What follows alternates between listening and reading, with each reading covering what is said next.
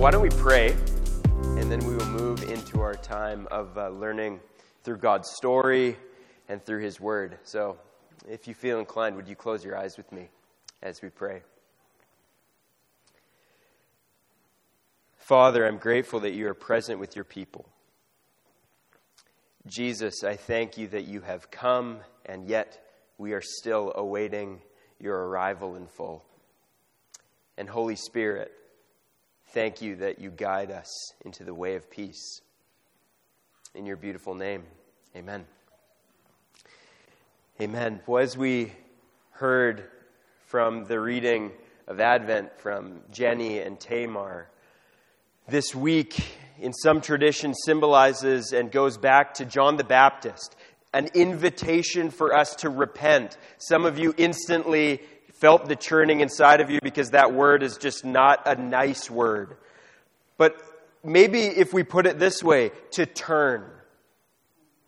An invitation that is actually better than where you are. That is the invitation of repentance that John the Baptist declared as he said, "Prepare the way of the Lord.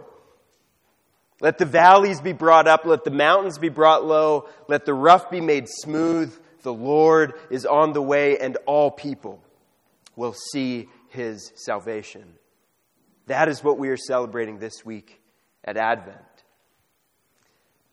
But today, during this time, I want to go back one step. Not to John the Baptist, but to John the Baptist's dad, Zechariah.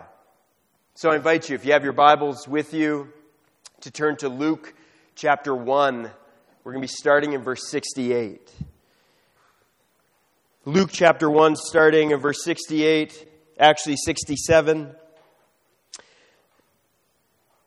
This is the point as I was reading, as I was praying and preparing. This was the main takeaway that I had after steeping myself in Zechariah's song this week. That Zechariah teaches us that we can be confident in God's redemption even when it feels like it hasn't happened yet. That we can be confident in the redeeming work of God even if we feel like it hasn't happened yet. Over the last 3 years, the Advent season, Zechariah, more than any other character in the story, has caught my attention. The last 3 years. Zechariah is the person I go back to, and I'm drawn to Zechariah because I feel like his story is slightly more approachable than Mary's. Just slightly. One, that might be because I'm a man. The second is because I appreciate how he responded to the divine arrival. So there's 3 reasons, 3 parts of Zechariah's story that I'm drawn to. The first is this. He thought he was prepared for God's arrival, and he wasn't. He thought he was prepared, but he wasn't. When we read at the beginning of Luke, we see that Zechariah and Elizabeth were righteous and blameless before God. He served as a priest before God. He was on service in the temple of worship when not God, but an angel came. And how did he respond? It says he was gripped with fear. I don't know if I can actually describe that feeling, but some of you might have moments where you were gripped. The whole of your being was brought into this position of being afraid, of being confused. And I love that Zechariah has a loose tongue. It's like a loose cannon. If you look with me in verse 18, how does Zechariah respond? Again, not to God's arrival, but an angel. The angel says all these wonderful things, and this is what Zechariah says. How can I be sure of this? We have Mary, who said, "Let it be so." We have Zechariah. How can I be sure? Zechariah thought he was prepared, but he wasn't.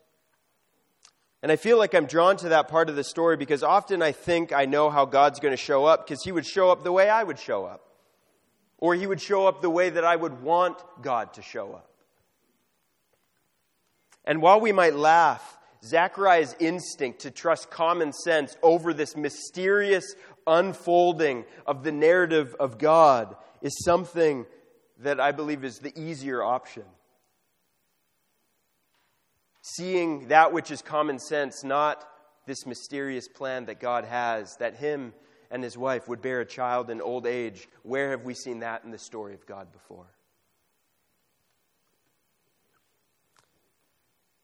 Sometimes we think that we're prepared and when we're not. The first time I was invited to go to a spin class, I thought it was a dance activity. True story. Sometimes we think we are prepared and we are not. That's the first reason. The second reason I love Zechariah's story is this. God gives him an opportunity to reflect. God gives him an opportunity to remember some of the story. If you know what happens with Zechariah, this is what the angel Gabriel says. I am Gabriel. I stand in the presence of God. If that's not a flex, I don't know what is. I stand in the presence of God, and I've been sent to speak to you, to tell you this good news, and now you will be silent and not able to speak until the day it happens. Because you did not believe my word, which will come true at the appointed time. Something better is on the burner.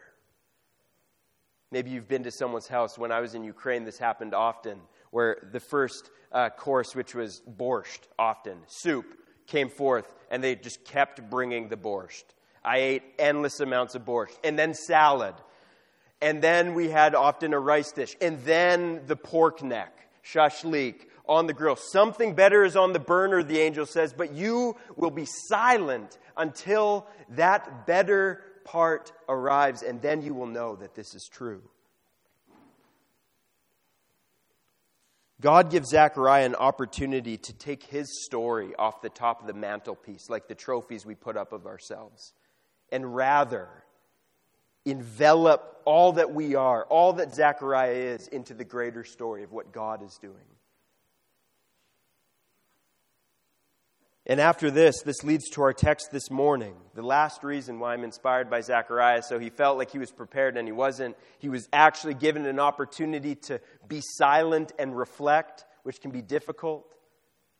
And lastly, Zechariah practices the prophetic. Zechariah practices the prophetic and prepares us to have a prophetic imagination, as the Old Testament scholar Walter Brueggemann says. The first words of Zechariah are naming how God has worked in the past and how this God is still acting in the present to bring us to the future where we are not yet arriving to, but on the way. Look with me, verse 67 of our text. Zechariah has been silent. His baby has been born. The name has been confirmed, John. And these are the first words uttered from him. Verse 67, his father, John's father, Zechariah, was filled with the Holy Spirit and prophesied. This is the first time in Luke that we see this word prophecy or prophesying arriving. The Spirit fills Zechariah and he speaks forth something that is called prophetic. Some of you hear that word and you also cringe within because I believe prophecy has been often very misunderstood.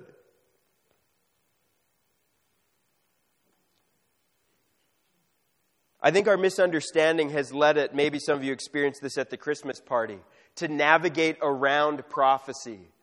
Just like that person at the party that you're like, I just wish that person didn't know that I was here. Paul says this is the gift that we should yearn and desire the most, and yet it's greatly misunderstood. Similar to our bounded and fuzzy wet saved thinking, there's two big extremes that we can fall into with this word prophecy or the prophetic. The first is that it becomes only future oriented. You messed up now, God's going to pay you back later. This is a prophetic announcement. Nothing to do with the present, only the future. That's often associated with the bounded set way of thinking. But a fuzzy set way of thinking sees prophecy only in the now, nothing in the future. It's only that which our hands can do now. Some of us might call this social action or social justice. We have to enact the judgment of God in the present. But both misunderstand the beauty of what prophecy is. What I believe, and as I'm still learning, I don't have it all together, but that prophecy is not this blind guess at the future, nor is it a forcing of heaven into the present, but the prophetic is an attentiveness and a willingness to speak how God has and is creating an alternative community to bless the whole world. The prophetic is seeing and naming how God has and is creating an alternative community to bless the whole world, that are being led to the fullness of restoration. Prophecy is a reflection and naming of God's consistency in showing up throughout the story of humanity. The consistency of God interacting with the inconsistency of humanity. Walter Brueggemann, again, a scholar that I've learned a lot from on this topic, this is what he says. Prophetic ministry has not to do primarily with addressing specific public crises, but with addressing, in season and out of season, the dominant crisis that is enduring and resilient of having our alternative vocation co-opted and domesticated. Put simply, we're forgetting that we are the people of God, and we're forgetting that God is a real character in the story and the active agent of transformation. When we forget that God is a real character in this story, and when we forget that He is the active agent of transformation of all things. This is what Brueggemann says prophetic ministry speaks to, saying we are an alternative community, bringing blessing to all people. And this is what I believe Zechariah is just tapping the surface of, before Jesus is yet to be born. And I believe there's a great need for us to grow in this prophetic witness in our current time of waiting. That we remember the larger story of God's redemption in the past, so that we would not lose confidence to mention and see how God is working in the present. And how God is bringing about the future restoration of all things. And so we look to Zechariah, our teacher, to practice the prophetic, to practice speaking.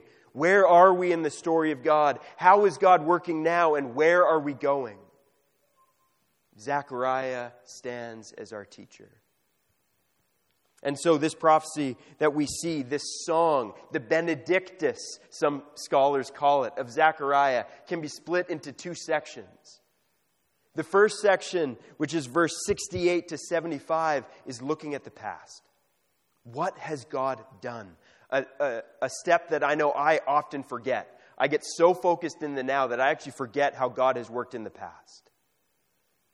And the second part, starting in verse 76, Zechariah focuses on God's promise to work in the present, moving to the future. So two sections. Let's start in verse 68. So if you have your Bibles, or if you want to turn there in some form, this is what we read. Verse 68. Praise to the Lord, the God of Israel, for He has come to His people and redeemed them. Zechariah's first words after his tongue is loosed is praise. And it's not only a praise, it is arguably the summary statement of the whole story of God and His people. Zechariah embodies the confidence in God's redemption even when it hasn't happened yet in the person of Jesus. Jesus has not yet been born, and Zechariah already is praising God. God has already come, he says, to His people. God has already redeemed His people. The word that starts this, blessed, or praise. This term is reserved for God and His ladling of His goodness on His people. We see Jesus blessing children as they come to Him.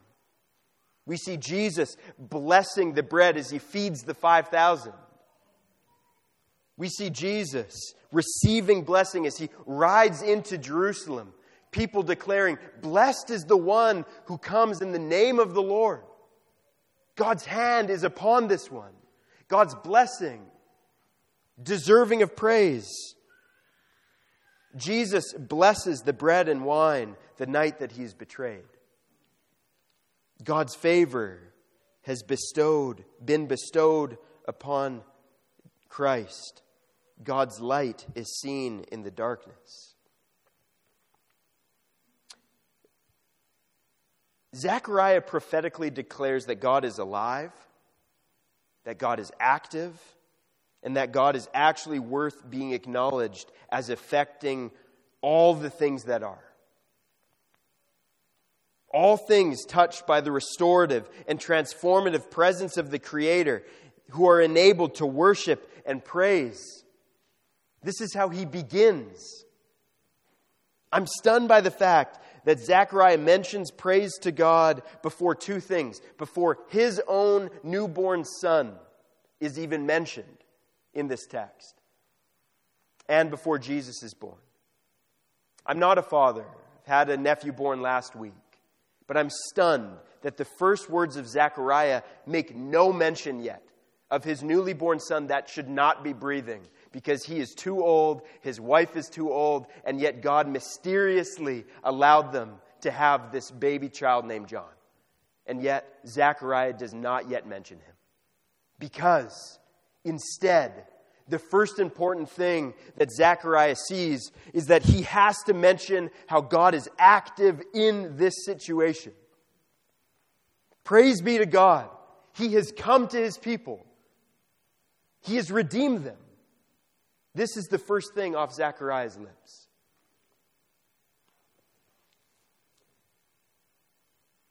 Before mentioning anything else, Zechariah teaches us to be aware of how God has already arrived. Before that which we hope him to arrive to, we say he has already arrived. And that leads to three themes that I see Zechariah show in the remaining of this song of praise. The first, which I've already mentioned, is that God is worthy of praise because he arrives. He has arrived and he is arriving still.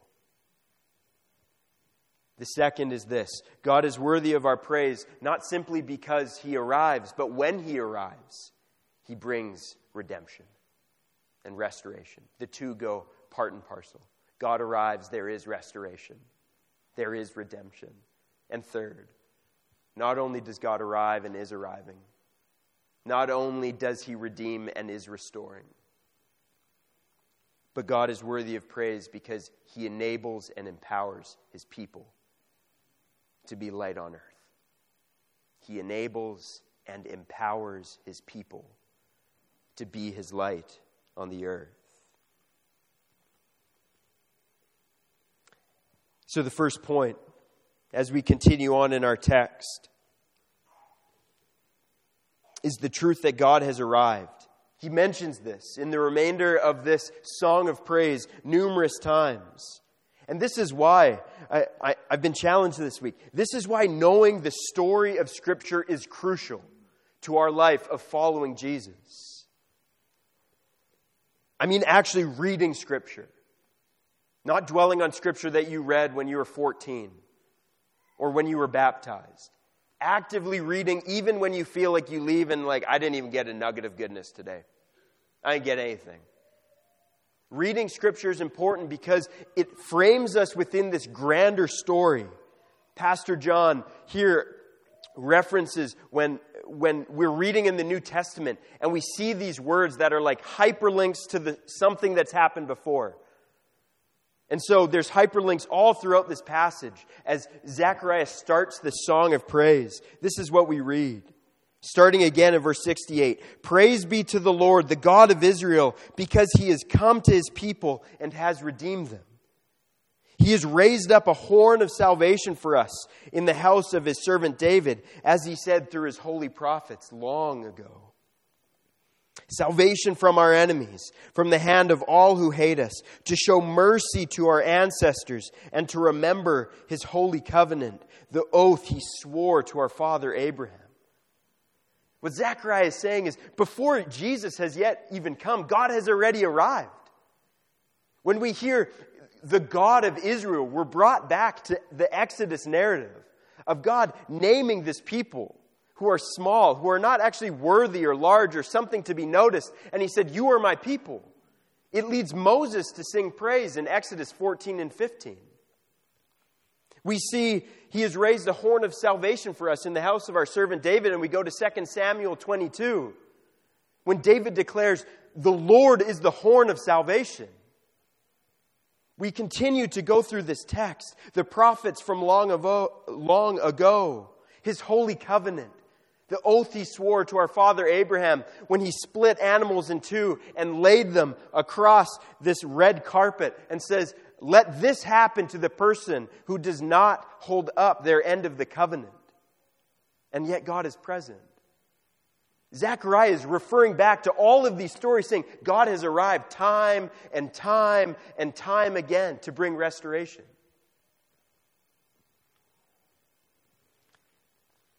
Zechariah knows the story and points back. He knows how God has acted.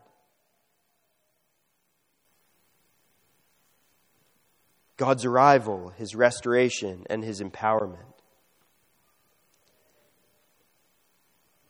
What I also love from this passage is the main word to describe God's character is mercy. Sometimes we jump over that. Mercy. Loyal love. A love that does not flee. One who is actually not quick to judge, but quick to invite. Mercy. This God has shown mercy to our ancestors. A love that is consistently bound to a people who are consistently rebellious. This is why he continues to arrive. Even when we read the God of Israel, that might not actually be something that God would be proud of. I'm God of a people, if we know our history, a God of a people who have divided themselves, worshiping other gods. The people that because of their idolatry have led to be taken over by Assyria. And then Babylon. And then the Persians. And then the Greeks. And then at this time the Romans. And yet God says, my loyal love is to the people of Israel. Zechariah, the one who doubted God's active presence, now says that God arrives because of his mercy. How can I be sure of this?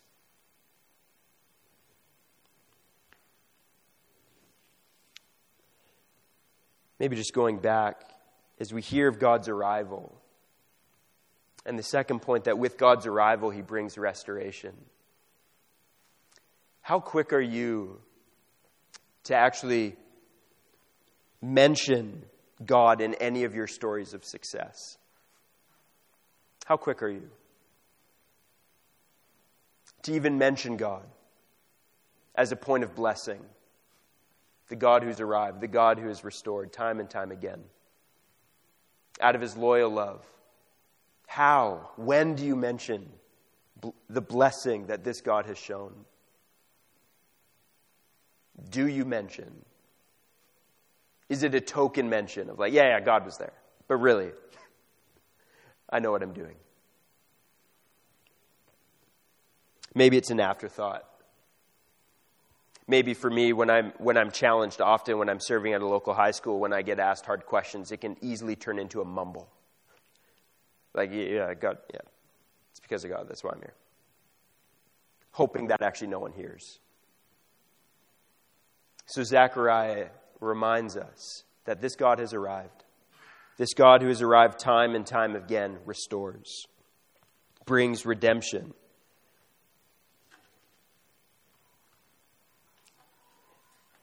Zechariah is practicing the prophetic, and he invites us to practice the same thing. To practice believing that God is a real character, an active agent of change, of restoration in the world, before we even taste that redemption in the full. And so as we look at this list of God's arriving, God's restoring of Israel, where are you awaiting restoration? Where are you actually awaiting something in your life to be redeemed or restored? Perhaps in your family, a relationship that was broken or hurt. Where are you awaiting restoration with colleagues from work? Where are you awaiting restoration in your finances? How you spend your money, where your money is. Where are you awaiting restoration in ways that you're trying to build community here at Reality? Maybe you're like, it's not actually working. Lord, come, redeem, restore. Where are you awaiting? Waiting for God to arrive.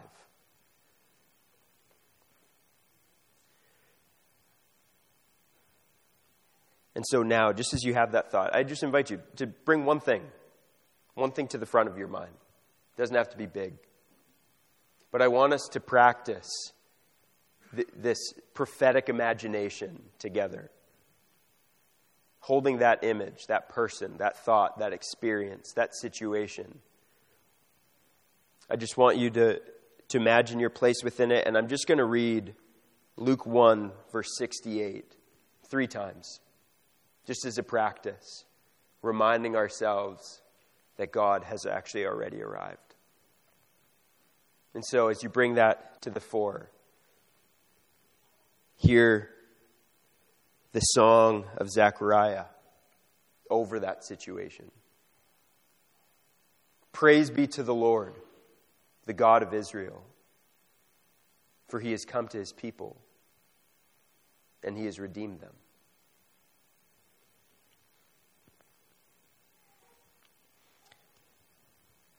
Praise be to the Lord, the God of Israel, for he has arrived, and he redeems. Praise be to the Lord, the God of Israel, for he has come to his people. He has redeemed them.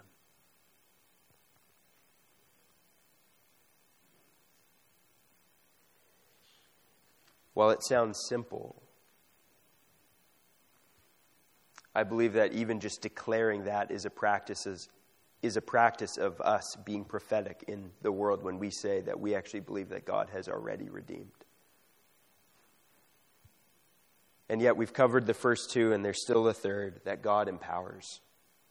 He enables. We read this in verse 74, that all of this arriving of God and the redemption is to enable us, Zechariah says, to enable us to serve him. This word also means worship. Don't think just active service alone, but a life that is serving in worship before our God. Enables us to serve and worship him without fear, in holiness, in righteousness, before him all of our days. For eternity, we've been enabled to worship and to serve. God never arrives to simply prove to you that he's better than you. That hit me this week. That's not why God comes, just to prove that he's better than who you are.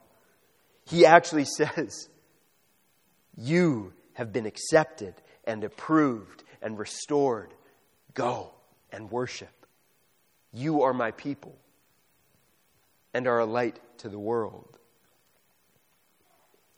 I think it's funny that God made it a requirement to use us, his own stubborn and rebellious people, in his adventing of himself to other people. I think it's hilarious that God has made it a requirement by his love that we are used in this grand narrative of worshiping God and being a light to others. To be prophetic witnesses, to be people naming God's activity in the world, making room for pain and strife, rejection and lament. And at this point of empowerment and enabling, we see a shift or a pivot point from the past reality of God's presence that Zechariah talks about to naming God's future work starting in the present. So if you look with me in verse 76, now's the time. He says, we've been enabled to serve God in holiness and righteousness without fear. And now he looks to the child that he may be holding. His newborn son, the promise that he couldn't believe 9 months earlier, and says this, you, my child, will be called a prophet of the Most High. You will go on before the Lord to prepare the way for him, to give his people the knowledge of salvation through the forgiveness of their sins. You, child, you are the promise of God. The God who is real, the God who is an agent of change. You have been empowered and enabled to prepare for God's arrival yet again. And I do believe that this invitation, John's role in pointing others to Jesus, is an invitation for us. Using the last of this song as finding 3 reminders for us in this Advent season of not only how we can wait, but how we can actively live, serve, and worship. The first is this. We need to remember the fact that God is on the way and prepare ourselves for that.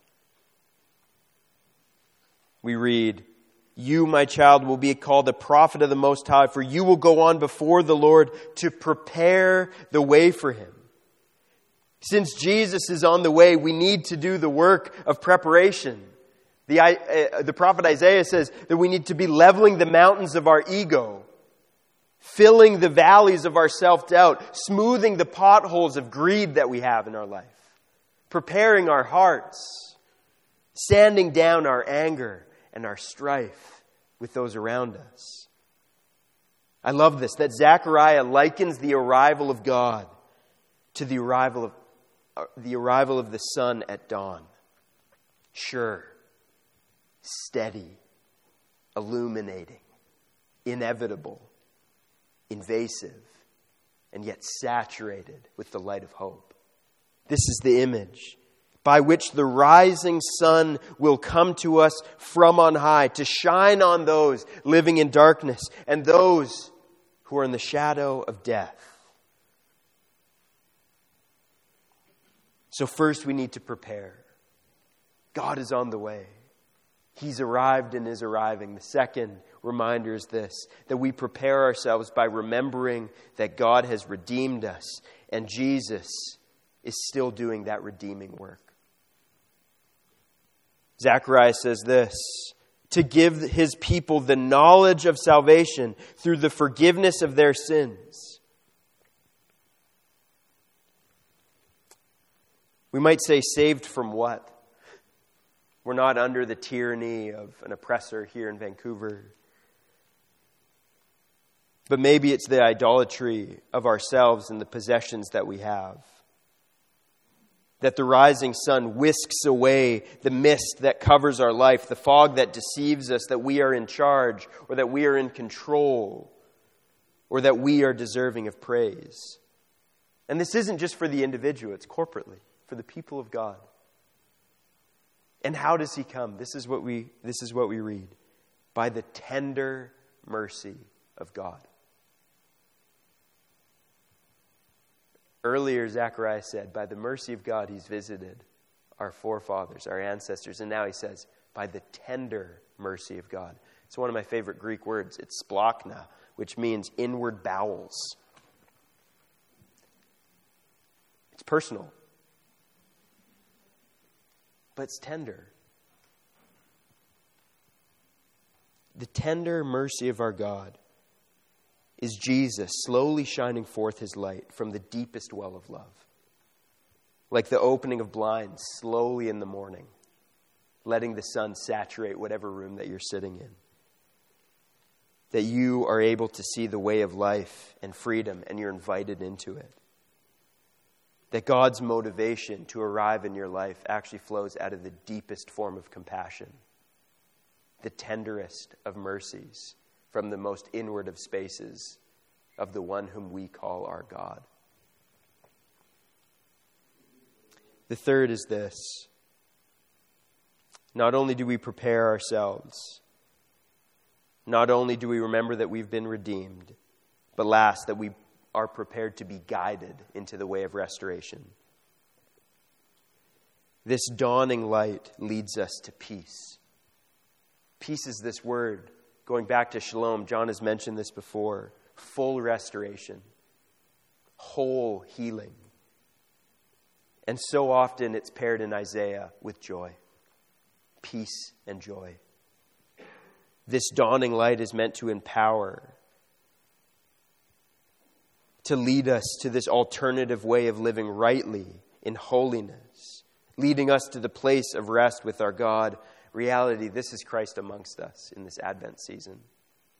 The one who guides us into the way of full restoration and peace. He has arrived and is arriving.